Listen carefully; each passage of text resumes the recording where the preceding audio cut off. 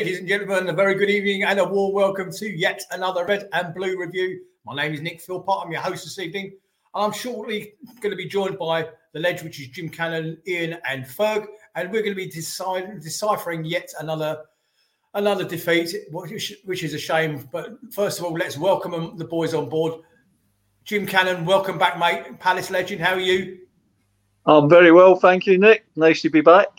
Nice to have you, mate. Been a couple of weeks. Where you been? Just had things on, and I probably didn't get an invite this first week. Don't give me that garbage. You know you got yours as an open invitation. You don't need an invite anymore. Fergus Tidd, how are you, mate? Yeah, very well, thank you, Nick. Jolly good. Yeah. You didn't join us on Friday evening, and you didn't have to sit through that. I understand. I didn't. No. Well, we had Michael McIntyre tickets. We'd had them for about a year, and then of course Sky moved the game to a Friday night, which meant Mate, I had to make a horrible decision. You should have saved your money and gone to the comedy at Sellers Park instead, buddy. Ian Noble, how are you, mate? Yeah, good evening, Nick. Good evening, everybody. I'm very well, thank you. Yeah, not bad at all. Look at all those names. Why are you all joining us out there in Facebook land and YouTube? I can see you all, Teresa, Paul, Andy, Steve, Nadeem. I can see you all. Good evening and a warm welcome to each and every one of you. First of all, Ian, I understand you had some elusive company on Friday night. Yeah, well, my new best mates, you mean? Your new besties from the other side of the planet. No, not that one. Well, first of all, Nige. Get that one off. First of all, I was with Nige. Nige were putting a rare appearance at Sellers Park on Friday night. But these guys, in the chat, guess who these guys are? Anybody want to make a guess? Anybody work out who they are in the chat? And put the other one up. Now put the other one up, Nige. And and there's, look, to the Red and Blue Review Ultras, as somebody just called us in the chat. Nige, welcome back to Sellers Park, mate. It's been a while, and I'm glad you're down there, buddy. Could anybody work out? Mark Callahan said, "Are they our latest signings?" No, they're not our latest signings. Well, he's not far away, actually. Stick the picture back up, Nige. So I'm at Newcastle away last weekend, and in our row at the front, there was people. They all had França shirts on. França on the back and number 11. So I thought, well, obviously they're France's family. So I went up, had a little chat to his mum and dad, and all these guys were there as well. Now, I thought they were his brothers or cousins or something like that, but they're not. They're just his best mates from Brazil. They've come over for 2 weeks to see his first game for Palace. They saw the under-21 fixture, and they were there on Friday night as well. And on Tuesday, they're flying back to Brazil. So I thought, well, let's mark the occasion, have a little selfie with them. But they were pleased that I picked them out, I suppose, in the crowd, and we had a little chat. Well, in the chat, Dawn got it closest. I mean, she's down as Dawn Palace on it, and she's put down as France's relations. She's pretty close. Paul Holder's saying Slarko's sons. No, that's not right. There's a couple of other ones in there, but hello to Paul Bristow's out there. And Paul, good to see you at Selhurst on Friday evening as well, mate. Shame the result wasn't how we wanted. Nigel, can you do me a favour, mate? Could you put up the picture of the lineups before I pass over to Ian? Because I want you guys to have a look at something. And they're coming up very shortly. So out came the lineup at 7 o'clock on Friday evening, as you know. Nothing untoward there, you'd think. And the second one, Nige. Can anybody notice the difference, the marked difference in those two slides? There's number 1 and there's number 2. And again, Nige, number 1. I've got it. Go on. It's the captain. Even the Crystal Palace, I mean, we are a Premier League team with multi-million pounds budget going into everything. Our staff cost must be astronomical now, and even the Crystal Palace admin can't even get something as simple as that. That first one was the official Crystal Palace page, the one with Ward as captain, rightly so, and the other one was the Twitter feed people that put Geehy down as captain. I mean, if we are Premier League budget and we're performing like a championship team. It's just, to me, it's just totally embarrassing. Ian, any thoughts? Yeah, I think off the pitch, Championship is being generous, mate. I'd say League 2 level. Off the pitch, our admin and everything about the club is pretty poor, actually. Ticketing, when the tickets come out for away games, all that kind of stuff. And, I think they're trying, they're making efforts, but, it's not good enough, frankly, all in all. Jim, I'm purposely not asking you there because I don't want you to commit, but... Oh, no, I'll commit. I couldn't lose sleep over something like that. There's far too much more important things. And maybe the second mob preferred Gehi as skipper than Ward. In my opinion, Gehi should be skipper, okay? I accept the fact that Joel's been a club legend for God knows how many years. Fergie, any thoughts on it? No, just echoing what Ian said. I think as a club, we've always, when it comes to admin, we've always been really poor. For as long as I can remember.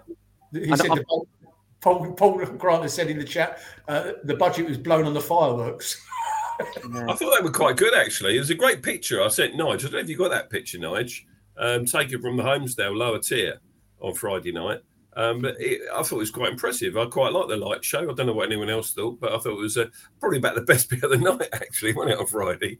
The pre-match, quite rightly, the minute silence for all those that have lost their lives in Israel and Gaza, and then the minute's applause for Bobby Charlton and Bill Kenwright. So, I thought it was great. Yeah, that picture. I've took this off of someone's Facebook page, and I thought it was a great picture taken from the lower Homesdale. So looks like the whole Arthur Waite's on fire, doesn't it? Well, it's actually funny you should say that, Ian. I know that we got a budget, although the budget's gone up by a third, or £150 million for the newsstand. Do you think they're trying to do an insurance job on the Arthur? It looks that way, doesn't it? Anyway, let's go to the proper lineups, Nigel, if you'd be so kind, because it is relevant to what we're going to be talking about later in the show. The lineup was probably, as we all predicted anyway, with Johnson in goal, Ward, Gehi, Anderson, Mitchell, Ayew, Lerma, Decore, Schlupp, Hughes and Edouard. On the bench, Matthews, Holding, Klein, Richards, Riedewald, Amahada, Raksaki, France and Mateta, as we know.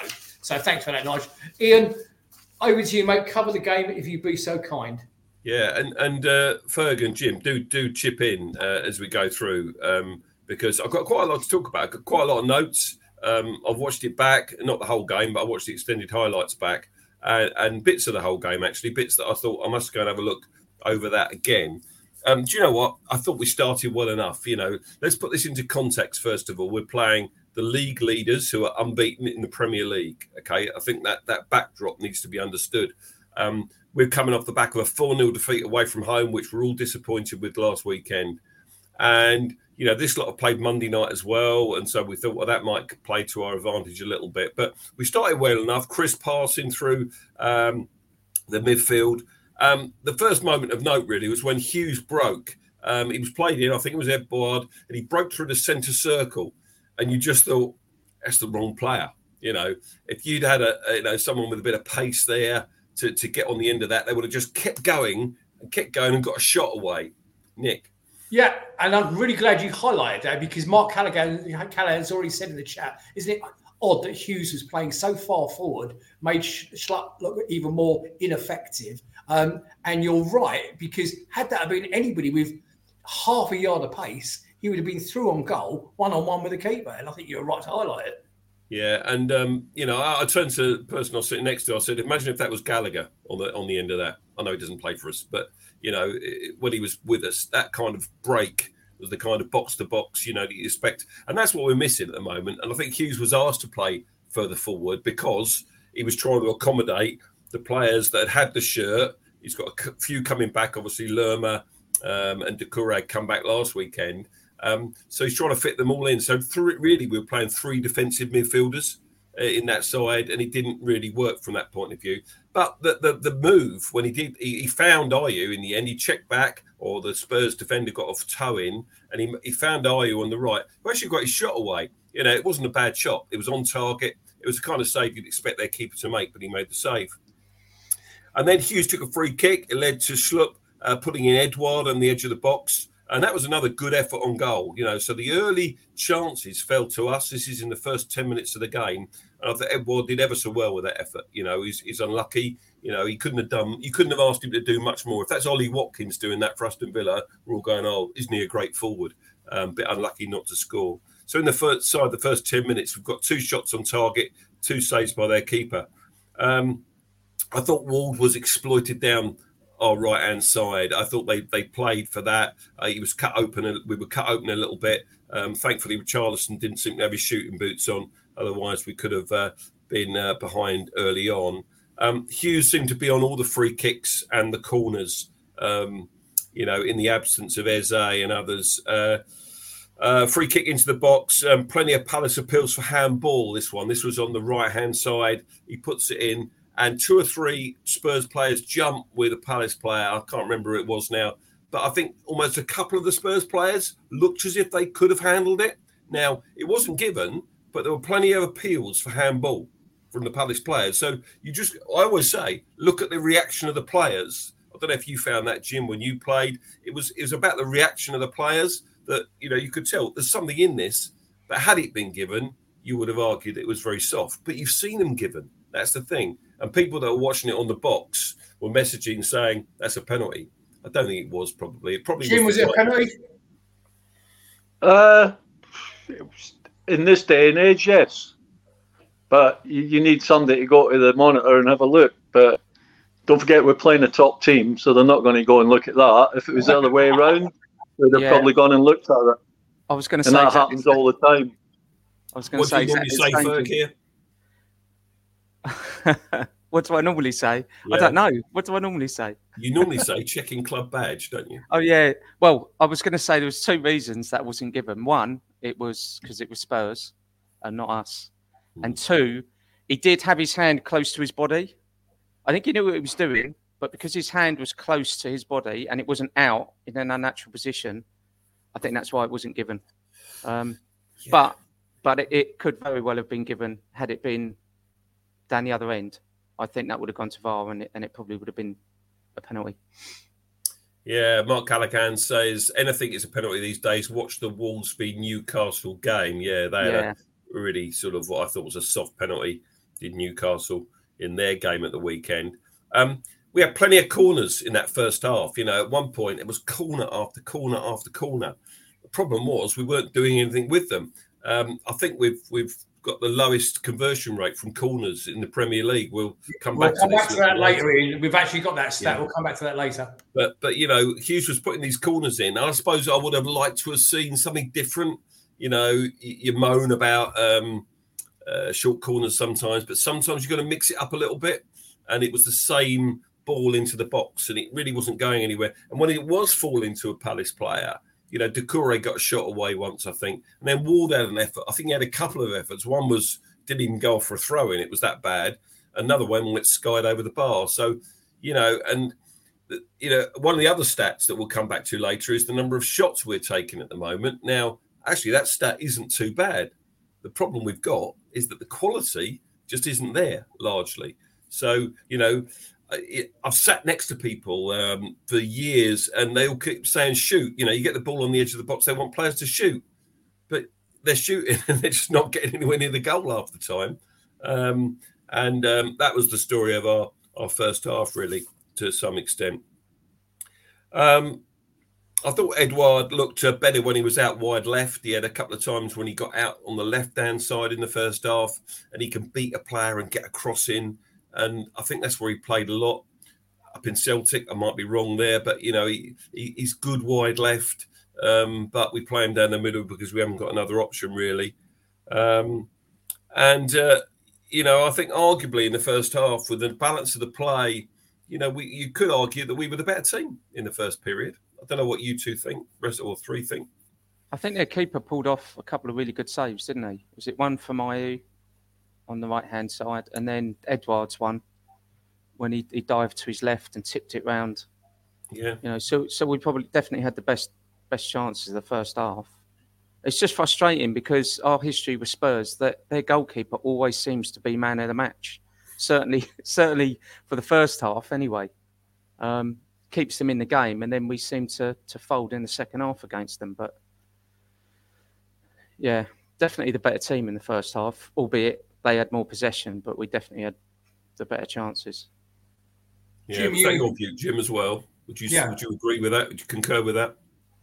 Yeah, I mean, before the game, I would have said if we get a draw by half time, we'll have done well. But to tell you the truth, I thought we, attacking wise, were much better than them. I was really disappointed. I thought they would be a lot better.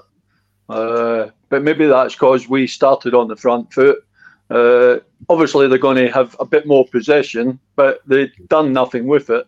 And at half time, I thought, yeah, we got half a chance here if we could keep it going. But unfortunately, I think the own goal changed the game completely. So, okay, so let's move on to that then and talk about the second half. I thought actually early in the second period we started as where we left off in the first. There was the first moment of note really was when Ayew carried the ball through the middle of the pitch and he found Schlupp wide left and he managed to get his cross low and hard into the 6-yard box. And, you know, you couldn't really have asked for him to do much more with that. There was another occasion where Doucouré won the ball about 30 yards from their goal and played in Edouard, whose effort was deflected over. So, you know, he did everything right, but the defender got a touch on it and it went over for a corner, yet another corner. So, you know, there were times in that second period before they scored when we looked as if we could have taken the lead ourselves. Another occasion we had a corner on our right, the ball came in and Gahey had a free header in the box. You know, Jim, you've been on the end of them in the penalty area. Your eyes light up when you see the ball and you think you can see the net bulging, and he just glanced it. You know, he didn't connect properly. And I think you could see how cross he was with himself that he didn't get the connection. But, you know, good connection on that. And it's a goal. So I think in many ways we're a bit unlucky at that stage. And then, you know, we're not that long into the game, in the second period rather, and Spurs get that opening goal on 53 minutes. We had 6 outfield players in the box defending that ball at the time. They cut us open down the right-hand side. Sarr played the ball into Maddison's feet, who crossed it low and hard across the 6-yard box. And Wardy just seemed to get his feet all wrong, and it just hit him and goes in, and he can't do much about it. But, you know, the irony is if he's not there, Richarlison's miles away, you know, from it. It goes past the goal, you know, but there we are. Nick? Jim, defender's point of view, mate, please. Wardy should...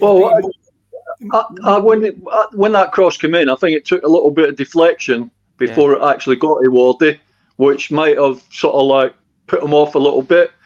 But, I mean, I suppose if he's looking round and the pace of the ball, he could have maybe stepped out the way.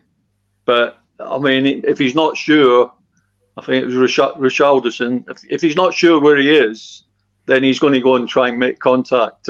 But I don't think he could get his feet. It come at him really quick, and it come from a deflection, which was only like a yard, 2 yards in front of him. And I think that sort of caught him out a little bit. And obviously it looks worse than what it is. But these things happen. You can't sort of blame him for that. No, but wouldn't you argue, though, Jim, that with his experience, with Wardy's experience, he should be more aware of where Richarlison was? Yes and no. I'll go 50-50 on that, because sometimes you're not sure. You know, like you're watching in front of you, watching the ball. He knows he's there, but he doesn't know if he's just gone a little bit behind him. If he's out of his sight, he doesn't know, does he? And Richarlison, like, stayed away from him. He could have let it go. But I think it just comes so quick at him, it just hit him. Yeah, I think he knew Richarlison was behind him, which is why he attempted to try and clear the ball. I think he was trying to put it over the bar or flick it wide. But like Jim said, it just come at him so quick. And it did hit, I think it clipped a Palace defender on the way across, didn't it? Yeah, it definitely clicked somebody. Yeah. So, I mean, Paul Bristow makes a very good point there, actually. The own goal came immediately after Johnson had been caught on the ball. It wasn't Johnson's fault. It was played back to him. The only option he had was to play it to Gahey. And it was the Tottenham high press that, you know, I saw that on Monday night against Fulham. I watched the game on Monday night and I thought they pressed Tottenham, and they did that for that on that occasion. and all Gahey could do was to put it out for a throw-in. He did the right thing. He couldn't do anything else, either that or a corner. And they went and took the throw quickly, and that's where the move came from. And we just momentarily switched off, just momentarily. So, frustrating. Frustrating thing is, Ian, it's ball retention. We can't keep the ball. We practically gave Spurs that goal. We had the ball. We had it in our possession. Passed it back to the keeper. He's miscontrolled it. He's given Mark Gee a bit of a difficult ball to deal with, and all he can do is put it out. Spurs take that throw on really quickly. We're not set up. We're not ready for it. And we're 1-0 down within, 20 seconds. It's so frustrating. Boys, after Ian's finished his review of the game, I want to talk about this thing with the press and the high press, because it's a bit of an interesting conversation that we've had in a couple of the group chats this afternoon. And I want to come back to that after Ian's finished his review of the game. Yeah, I mean, we did bring it on ourselves a little bit, but I think, as Jim said, that it was unfortunate. The deflection, we're not blaming Wardy for it, please, no one is. But that's 1-0 down. And of course, goals breed confidence. They're already a confident side, being top of the league, undefeated, and all the rest of it. So they're very happy to be 1-0 up, I think. We make our first substitution literally about 5 minutes later on the hour mark. Jezran Raksaki on for Schlupp, which I think, many in the crowd were applauding.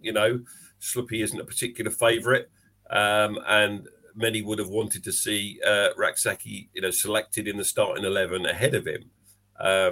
So, Raksaki's on the pitch by now on the hour mark. And I'll mention this point specifically, and the other substitutions I'll touch on in a minute, because we'll come back to these and the importance of what was said after the game. And then they scored the second goal. This was well worked down their left-hand side. They cut us open, really. Wardy and Anderson both couldn't get near the Spurs players. There were plenty of red and blue shirts back again, as you can see from that still there. But Son, he just found that yard of space in the penalty area, and a player as good as him, you give him a yard of space and he's going to punish you, and that's exactly what he did. The inevitable Son goal, isn't it, against Palace? Yeah, I mean, he's in a rich vein of form anyway. He enjoys playing against us. He enjoys scoring against us. And I think then on 66 minutes, you think, actually, that's the game. The game's done, isn't it? We're not going to come back from this. That was my initial reaction anyway. I think the game's done. Roy then decides that he's actually going to make some changes. I think he's damned if he does. He's damned if he doesn't at the moment, Roy Hodgson. 70 minutes on the clock, and Klein comes on for Mitchell, an injured Tyrick Mitchell, I should add. We don't know the extent of that injury yet. Right. Roy was asked about it afterwards, after the game, and he couldn't comment. And Hughes, who had been taking every single set piece on the pitch for us up until that point, was replaced by Amada, who still hasn't started a game for Crystal Palace, by the way. 9 minutes after that, França, the boy from Brazil, comes on to replace Lerma. Was disappointed with Lerma, really, the other night. I don't think he had his best game. And Edouard inevitably replaced by Mateta. And we've made all the changes we can. We've got 5 subs on. I can't quite remember the last time we made 5 changes in a Premier League game. Somebody in the chat might know. I haven't looked it up. I haven't researched that. But we don't do it very often, do we? So we're chasing the game. We're 2-0 down. We're trying to get something out of it. Jezran Raksaki won a free kick on the right. França goes to take the free kick. It was probably one of the poorest free kicks I've ever seen. He sort of passed it along the floor to a Spurs player. Jim's smiling because it resonates when he remembers that. But then, perversely, it broke to us because it broke out to Klein. He played it wide. Who did he play it wide to? I'm just trying to think. It was Anderson, I think, that happened to find himself on the left wing. Joachim Anderson pops up everywhere, doesn't he? And he hit the ball low and hard across the box. And again, you think, it's a good. He couldn't have done much more. And we just needed someone on the end of it to convert it. And we get to 90 minutes. And what were the Nick? Were there 8 minutes of added time, I think? Something like that? 12, wasn't it? Yeah, we played 12, but the 8 were put up. And we get into stoppage time, and we get a throw on the right. Wardy throws it back into Anderson in a right back position, and he puts a sort of hopeful ball into the penalty area. Porro misses it. Jordan chests it down. Jordan O chests it down, half volley, and it's a peach of a goal, isn't it? 94 minutes played, another 4 minutes to go, and you think, happy days, we never say never. We might just get something out of this. And then the VAR intervened, and they looked at handball.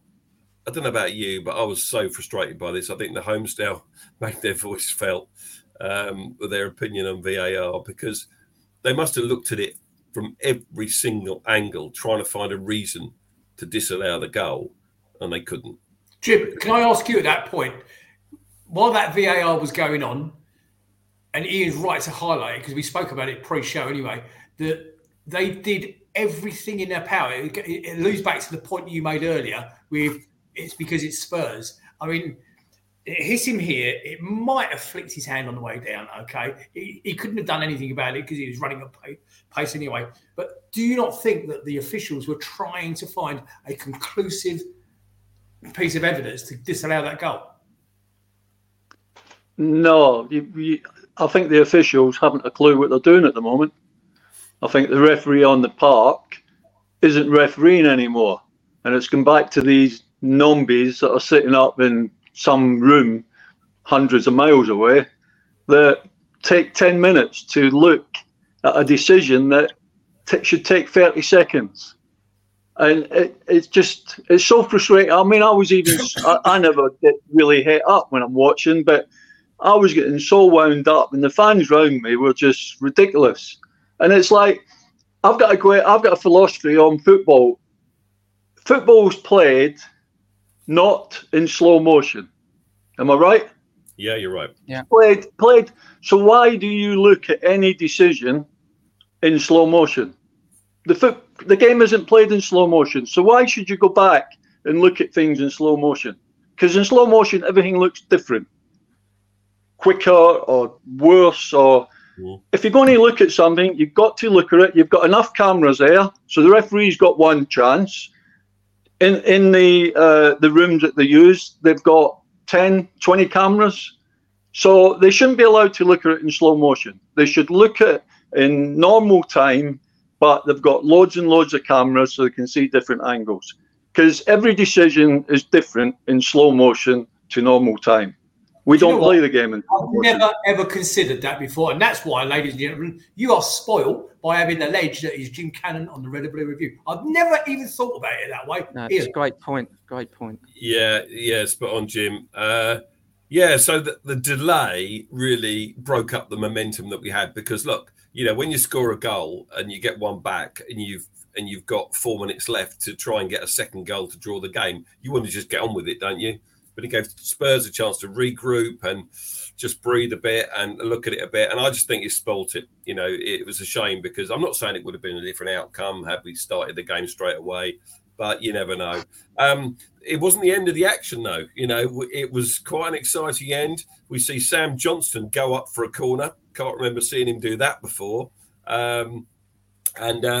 Right at the death, França has half a chance, really. The ball gets played into the penalty area and he takes a wild swing at it. And the Tottenham defender did enough, did his job to put him off.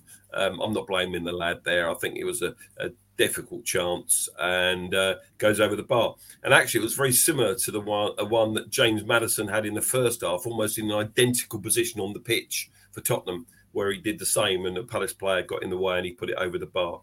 So there we go. We finished the game on the wrong end of a 2-1 defeat. I think the other frustrating thing about those final moments was the way the Spurs keeper and their two centre-backs took an age to do anything. And I think the lack of press was when a lot of fans got really upset. Mateta had only been on the pitch 10 minutes and he was standing there watching them. Why didn't he just press them the whole time to force them to play the ball and to speed the game up, if nothing else? they're wily old players. These professional football. They know what they're doing. They're winding that clock down, taking their time. And as for Ramiro, I think he's an absolute disgrace to professional football, because twice he was fouled in the game that I can recall, and twice they weren't head injuries. Twice he went down holding his head to get the game stopped. They're doing that more and more now, and and he was, and then when he came off in that second half for 30 seconds, the Spurs keeper took ages to take the goal kick. He took him about 20 seconds to take the goal kick, so he wasn't off the pitch for 30 seconds at all. So it was crazy. So there we are. The stats of the game, interestingly, clearly Spurs had the vast Lions 3/4 of possession of the ball. Didn't really feel like that watching the game. You knew that Tottenham had most of the possession, but it didn't feel like 3/4 of it, I don't think. But this is the stat that's interesting. The fact that we had 13 shots to their 10 and 3 shots on target to their single shot on target. And we still lose the game 2-1, which underlines the point I made earlier about the fact that the quality of our shots just isn't there. And then the corners, corner after corner after corner. And again, we just don't convert those opportunities. Maybe we roughed them up a bit more than they did us at the end with a foul count. But we picked up 2 yellow cards in stoppage time as well, worth noting. Both Jordan Ayew and Joachim Andersen both got yellow cards in that stoppage time, or added time, whatever we're calling it. And because they were showing their intensity, they wanted to win the ball back. They wanted to win the ball and get that second goal. So that, for me, I was happy to see that when I look back on it. I mean, watching it live in the ground, I didn't pick up on it particularly. But when you watch the video back and you see the way Andersen went in for the challenge, and then Ayew as well. And I thought the challenge on Rak-Sakyi before Anderson's yellow card was a particularly bad one. And the mate of mine went full tilt and started giving the referee some quite severe abuse from Block G in the main stand at that stage. Emerson Royal, I think it was. So there we are. I think that's all I've got to say on the game, guys. And if you two want to chip in and add anything. Yeah, go on, Ferg. Yeah, no, I was just going to, it's a very simplistic view, but the way Spurs set up, I think it was it 4-2-3-1, Son up front on his own, which I think actually is probably our best setup, to be honest with you, rather than going with that flat 3 midfield. But I think they came set up for a point or to try and snatch a goal on the break. And up until the own goal was scored, we were the better side. I know for the possession, we were the better side. What it meant then, when they're 1-0 up, is they don't need to push forward again. They can sit back, they can be solid and hit us on the break, because they know then we have to counter-attack. We have to try and score an equaliser. And the second goal, they just exploited that. We pushed up and they found that space on Wardy's side. And it was a good goal. Don't get me wrong, it was a good goal. But similar to what Newcastle did on our right-hand side the week before. They know that we've got gaps on those wings. And it's just, I think it was just clever management, clever tactics. I think the interesting point came, I was having a look at the BBC's stats post-match and this morning, and out of 10, all of our players, the only player that got scored, only Palace player that scored above 5 was Sam Johnson, who got 5.07. Everybody else got between 3 and 5. Which I thought was pretty harsh. Crystal Palace have enjoyed the decent start to the season under Roy Hodgson. They've come out of 2 difficult games against Newcastle and now Tottenham with 0 points and conceding 6 goals and only scoring once. But while the 4-0 loss to Eddie Howe's side was a poor performance from start to finish, there were signs of encouragement in this display against a team continuing to stunning run of form. They frustrated their opponents in the first half and created the better opportunities, whilst ultimately Ward's moment of misfortune was decisive. Exactly how we summed it up. Nige, could you do me a favour? Put Joel Ward's boot up, because I understand Lindsay is watching us from the DSA. Lindsay, very good evening to you, and Bruce, if you're out there. Ladies and gentlemen, if you missed last week's show, please support our Disabled Supporters Association. You do not have to have a member of your family or anybody you know that disabled, just join them as a group. They would love to have you on board, and tell them Nick from the Red and Blue Review sent you. Crystal Palace Disabled Supporters Association signed Joel Ward boot in a silent auction. The auction ends in 2 weeks' time on the 12th of November at 9 p.m. It's open to all. Bids can be sent to info@cpfcdsa.org, and the starting bid would be £250. If you're in that position to do so, ladies and gentlemen, please support them. Okay, and like I say, I do hope you do. Lindsay, I can see you there. My best kindly goes to you. Thank you, Nigel. Jim, you must have a pair of old stinky old boots somewhere in the cupboard that you don't need anymore, yeah? But is that only one boot? I mean, yeah, I know it's disabled, but surely you can give them 2 boots. Absolutely. Well, have you got any old boots? Do you keep any of your old stuff, Jim?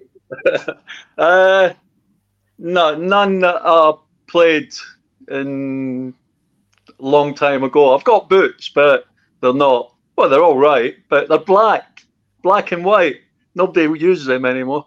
No, correct. The thing that I'm most worried about is his left boot. Now, Joel Ward normally uses his left boot for standing on, doesn't he? Yeah, it's a good point.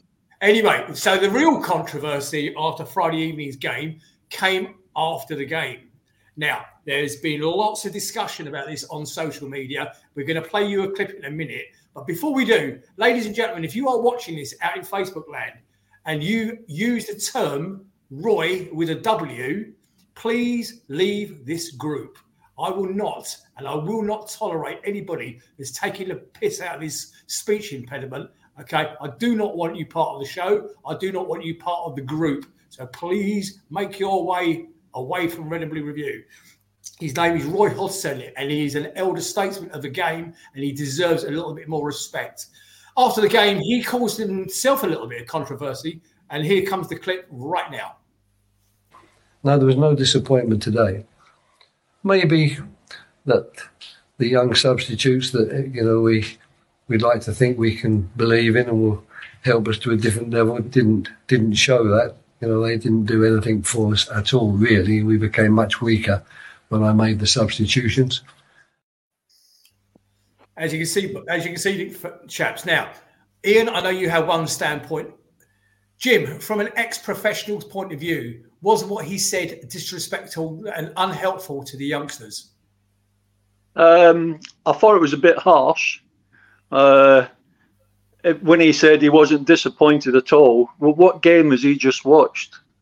Because it was a very disappointing game. I mean, when Raksaki come on, he didn't go out wide. He went in the middle of the park. He was playing sort of just inside the right-hand side. And, I find it strange that if you've got a problem with kids that have played one's not played at all, you've got to talk to them. You talk to them on the training ground. You put your arm around them and you tell them what you expect. But to sit there knowing that there's probably a couple of million people listening to that, and goodness knows what the story will be when when it's repeated up 100 times back in Brazil, he'll be devastated. I thought it was very poor. I thought it was. There was other players on that park that were a lot worse or exactly the same as them three. So for him to pick them out, I was disappointed, very disappointed. And I don't know why he did that, because that's not Roy Hodgson.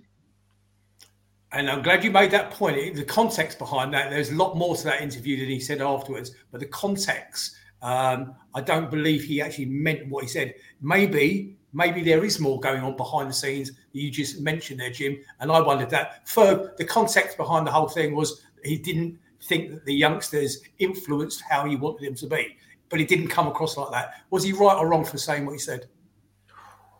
I think he could have chose his words more carefully. I think what he should have said was the substitutions didn't work and just leave it at that.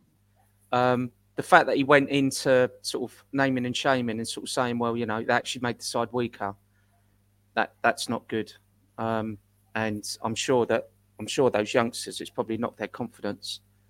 The trouble is, though, you're bringing Saki for once. He brought him on a little bit earlier than usual. But when you're bringing him on sort of 10, 15 minutes from the end, it's really difficult for them to make an impact on the game.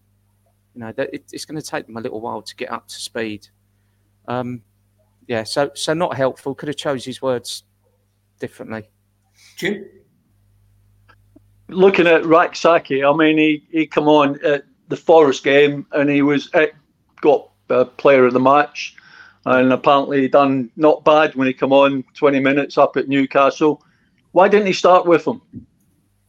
You need somebody that can actually run and go at people. I mean, we've got Wilfred Zaha. He'd go at somebody 10 times and lose it 5 or 6. So what's the difference between Raksaki? And I would have played him. I would have changed that team. The reason we done really well last year when Roy came in is we put Jordan Ayew up front. He's the only player in our team that can actually hold the ball up, bring people into the game. So I would have put Schlappe in the middle. I would put Edward on the left and Raksaki on the right. And I think we'd have been a better team. But he brings them on, like you just said there, Ferg.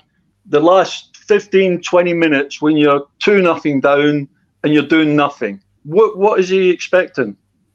Put the young lad, if you've got no confidence in these kids, but Roy's never been a person that's gone for kids. He's also always gone for some more experienced players. And I just like to say, I think he should have given him a game. What's he frightened of? I mean, he's a big, strong lad. I know he's only a kid. But sometimes you just got to say, go on, son. Go and enjoy yourself. Up and down the line. Do your defensive duties. But when you get the ball, go at them. And I think he would have improved, especially in the first half when we were playing really well. Jim, I reckon you got a copy of my script in front of you because you just fed me beautifully. So we're all saying about he's got to play the youngsters, but Ian, was he not inadvertently having a dig at the board about the lack of investment? Yeah, I think he probably was. And I think he's been disappointed by the fact that we haven't invested in the squad as much as we all would have liked. But what I'm about to say is potentially controversial, and it's an unpopular opinion. And I actually think that Roy Hodgson has every right to say whatever he wants after a game. He's managed 500 games in the English game. That's no mean feat. As we've already said, he's an elder statesman. He needs our respect. And if he wants to say something like that, let him say it. I haven't got a problem with that. I don't think it will knock the players' confidence at all. I think they'll pick themselves up, kick up the backside, and they'll get on with it. And whether he could have chose his words differently, yes, of course he probably could have done. But I agree with the sentiments of what he was saying, in as much as I don't think the substitutions had the impact that he was looking for and that we were all looking for. So I'm going to back Roy, and I know it's an unpopular opinion all over social media. People, having a go at him. Talk Sport even made a big thing of it over the weekend. But I think he's a great guy, and Roy's come in and done a job for us this season when we didn't have anyone else. Basically, we couldn't find the right manager. And whether we can now, whether we've got more time, whether Steve Parish and the board know who Roy's successor is going to be, because I don't think he'll be here next season. I hope we don't sack him. I hope we don't, part ways with him in an acrimonious way or anything like that. He's too much of a legend for me for that to happen. And when you look at our position in the Premier League at the moment, on 12 points, we're locked together with a whole host of other teams, including Chelsea, in the middle of the table. We're not at the bottom. We're not at the top either. We're where we probably ought to be and expected to be before a ball was kicked 10 games ago. And we've just lost 2 games back-to-back. It's the first time since Roy's been back, when he took charge last season, that we've lost back-to-back Premier League games, by the way. And this is against 2 of the best sides in the country. Jim? That's fair enough, Ian. But when you bring attacking players on, when you're 2-0 down, you would expect that we would push up and become an attacking team.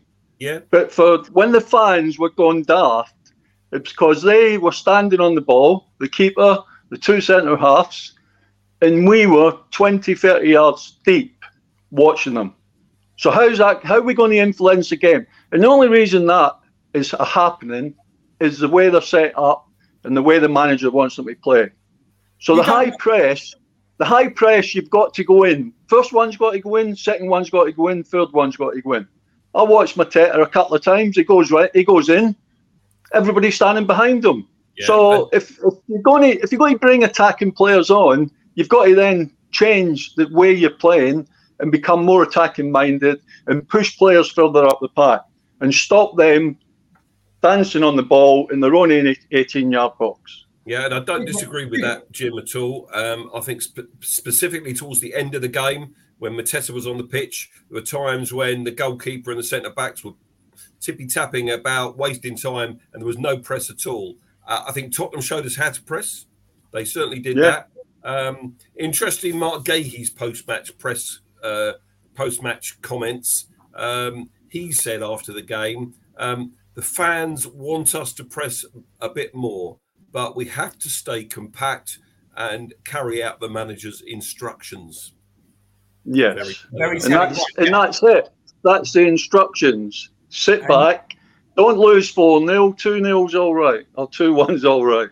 Okay. Sorry. Well, what you don't know is you are really on fire, big man. And I'm going to read you the first line of what I was about to read out. So there was a discussion this afternoon on social media. Okay. And one of them came straight back and it's aimed at you, Jim. Okay. I have a question for Jim. What is his view on the fact that we always seem to play so narrow against teams and so much who get so much joy from attacking us in wide positions? Well, you've already sort of answered that, but anything else you want to add to that? No, not really. I've had me moan. Okay, well, also on the same thread, there was lots of talk about this so-called press, and I'm going to read you a couple of the paragraphs from this thread. And Chloe is obviously a friend of the show. She said, the complete lack of pressing or any effort is nothing to do with the subs and everything to do with the manager and his tactics. Again, Jim's already covered that. She went on to say, obviously being told not to press, we also don't press a team. When Spurs scored their second goal, our players were pressing due to the crowd pressure. Gaps everywhere, and we got exposed. And I think the point she made there was exactly what Ian was just alluding to. Yeah, when we don't press, the crowd get on the back. When we do press, we're creating gaps. That's nothing to do with the subs. That's nothing to do with the inexperience of the kids that came on. You know, the two fullbacks we had on at that point were Klein and Ward. Okay, so there's absolutely nothing to do with the substitutes, the management. So those of you who are talking about the manager is responsible, he brought the subs on, blah, blah, blah, blah. I must admit, I was one in the crowd that was saying, look at them, they're just playing it across their back four and their goalkeeper, and we're not doing anything, Mateta particularly, not doing anything to shut it down. But it's nothing to do with the substitutes. And Andrew Adams went on to say, the thing is, people don't realise that no one wanted to come. Roy's a safe pair of hands to keep the board happy and to keep us in the Premier League on the cheap. We've not got a striker. We've needed or replace Zaha. Yes, I'm harping about Zaha again. Somebody's also said in the chat this evening, Graham Potter incoming. Jim, you go first, mate. Yeah, I just want to clarify this press. And I see a lot of people sort of like saying, oh, go and push in. But unless the whole team's doing it together, you know, and you say about the goal being created, like, because we were either pushing and leaving gaps. You shouldn't leave gaps if you work together. I remember with Terry Venables, we used to play small-sided games, no goals, keep ball, and it would be 8 against 7. So the 7 would be defending, and you had to press to the ball as long as the player behind you and the player you're leaving, as long as that defender's close enough to get to your guy. So you all done it together. So pressing's not just about one guy going and closing the keeper down or the fullback. As soon as he goes, 2 or 3, 4 other players in their other areas must go in behind them. And we don't do that. Now, I don't know if we've ever worked on that because Roy's more apart from towards the end of last season, when we were really attacking teams, Roy's more a defensive set-up type of guy. But so the high pressing, I was listening to Madison after the game the other night with Chelsea, with Spurs, and he was talking about the manager, and he says pressing is non-negotiable. Yep. If you don't do it, you don't play. Now it's just not one player going. There's about 5 players all pressing towards the ball, and the only ball then is probably a 70-yard ball up the park. Or you're going to lose it, and that's the whole point that you try to do, isn't it? Try to make them lose it. So it's got to be worked on. It's not an easy thing to do, and we certainly don't work on it. Well, you say that, Jim. It looks as if we don't work on it. They might work on it, but it's not. Working. Well, they might do, yeah. Who knows? But I think you make a really valid point, mate. That it's not easy. It really isn't easy, because you are damned if you do, and you're damned if you don't. In some ways, because if you do press and you get it wrong, then that's where teams can open you up, I think. And I'm not saying they did for the second goal necessarily, but it can happen like that. And, someone else said in the chat, I just saw it, Newcastle beat Sheffield United 8-0 earlier in the season. If that had happened to us, do you think Roy survives? I don't think we're patient enough. I think if we were hammered like that out, it's almost like that, I would suggest. So I think on the back of the 4-0, I think that didn't help, on Friday, because on the back of that 4-0, we did not want a repeat of that. And had we opened it up too much and lost a third or a fourth goal, confidence would have been on the floor. As Jim rightly said, it's better to lose 2-0, 2-1 than 4-0, 4-1. Ferg. I'll just going back to Ian's point about, where we are in the table. I think a little bit of perspective is needed, where if we win the next 2 games, which are very winnable, we could go as high as 7th, let's say. Hold that thought. We're going to come on to those fixtures in a minute, and you're right. It's not all bad. I was going to say the last 2 games, if we'd have got a point or even snatched a win out of it, we'd have been elated. But I think the expectation was 2 difficult games. If we could get something, great. But I don't think the expectation for us to pick up a haul of points was there. We just wanted to see decent performance. Didn't get that at Newcastle. Got it in the first half on Friday night.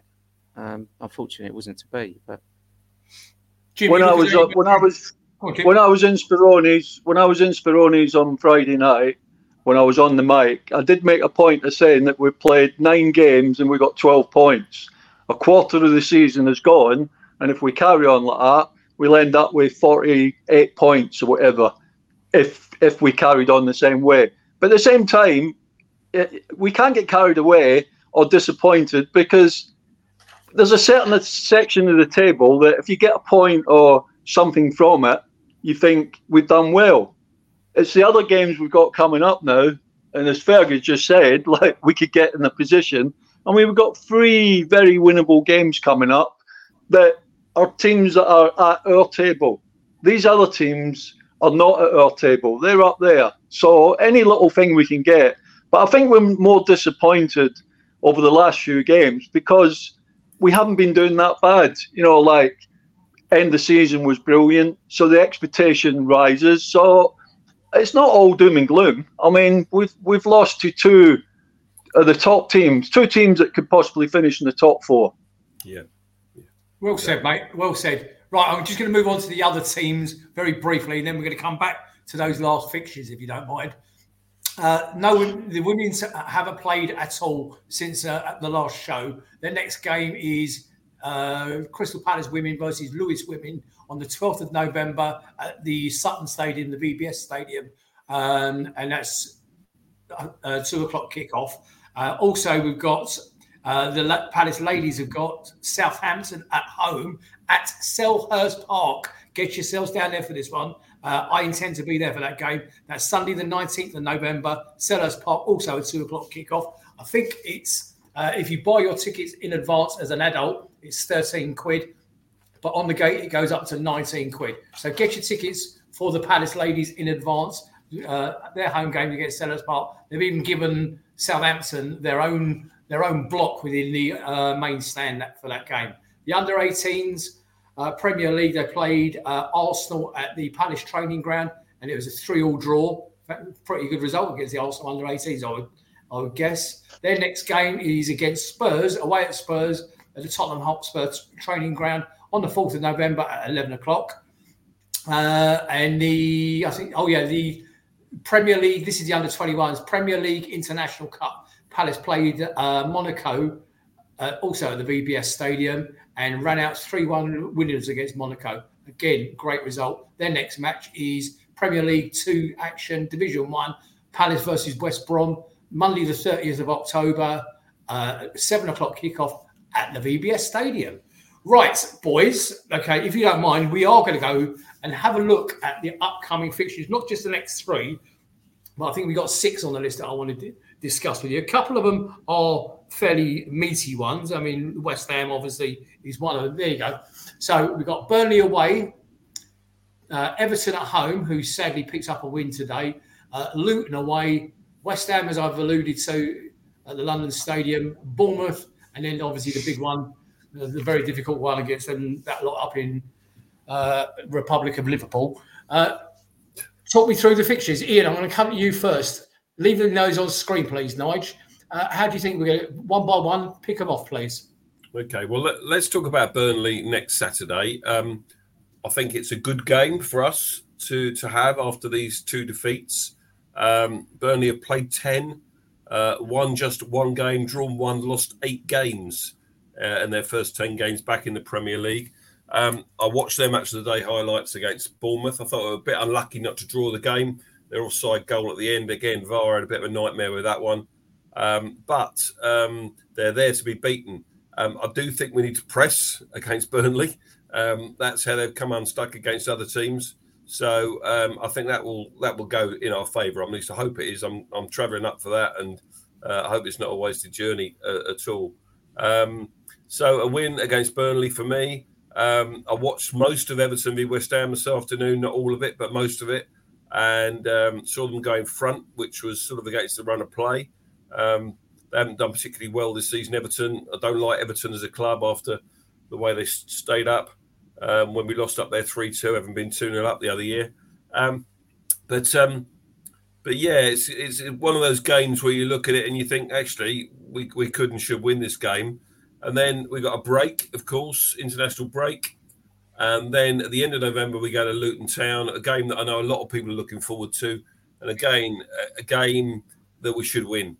You know, player for player, we're much better than Luton Town. And it'll be tough because it's not an easy place to go. No place is in the Premier League, but that ground is very compact. So I think we could win that one as well. West Ham away, don't like the London Stadium particularly, but we always do quite well there, it seems. That one's live on Sky, 2 o'clock on a Sunday. Of course, the reason it's a Sunday is because West Ham play on the Thursday night in Europe. And then our home game against Bournemouth is a full Premier League programme for that midweek. Has been shifted back to the Wednesday. Bournemouth at home is kind of fixture target to win. And then we play Liverpool. Shame it's a Saturday lunchtime, so it comes quite hot on the heels of the Bournemouth game. But it's the same for both teams, I suppose. To some extent, I don't know when Liverpool's game is on the midweek. And they've got to travel to us for again, that's on BT Sport or TNT, wherever it's called, 12:30. It's always a good game when we play Liverpool at home. It's always a tough game. But, you know, I'm cautiously optimistic about that set of fixtures. Think we could win 3 or 4 of them.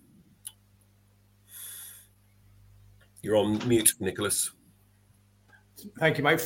Jim, 4 of those 6 fixtures against teams below us in the league. How do you think we're going to get on? Well, Nick's just alluded all the way through there. There's 6 games. I think we should get 11 points out of them. I think there's Burnley, Luton, Bournemouth, and then a couple of draws. I'll let Everton have a draw. But yeah, I can't see any reason if we play. I mean, I know we're missing our 2 best players, and goal scoring's a bit of a problem. But I think there's 11 points for the taking there. I mean, what I said, these are the teams that sit at our table. we can beat them, whereas the other teams sit at the top table and we just try and do our best against them. So 11 points, and that would be a great first part of the season, I think. Okay, I want to know who is responsible for sending Cannon my script. Ferg has just alluded to the two best players that are missing, okay, and hopefully at least one of them will be back for a couple of those games. Your thoughts on those games, mate? So I fully expect us to beat... who have we got next? We've got Burnley away. I think we'll beat Everton at home. I think we'll beat Luton away. I think we'll draw at West Ham. I think we'll beat Bournemouth, and it'll be Palace 0, VAR 2 against Liverpool. Liverpool. Very interesting, boys. I think what we're going to do, I think having Jim back on the show tonight has been a little bit uplifting. Don't you think he's been really positive today? I know. What have you been drinking today, Jim? I've been annoying. No, you haven't. No, you have not. So it's been brilliant. I mean, so I think we're currently sitting 13th in the league on 12 points. We've got some very winnable games coming up. Boys, I'm going to draw a line under it there because we've already gone past 9 o'clock and I'm conscious that we're giving up your sunny evening. For each and every one of you on the back of 2 defeats that have joined us this evening, thank you so much. We will return, as that slide was about to say, on Sunday, bonfire night. So it'll be a bit louder, I should be out of the back here. 5th of November at 8 o'clock. Please join us then. Jim, as always, mate, you are the ledge. Thank you for joining us, mate. No problem. And Ian and Ferg, as always, you know what you are. You know what you are, and I'm very grateful for it. Ladies and gentlemen, on behalf of myself, Nick Philpott, and this magnificent team of people with me, I thank you all for joining us. I'll see you again next week. Take care. God bless. Up the Palace. Good night.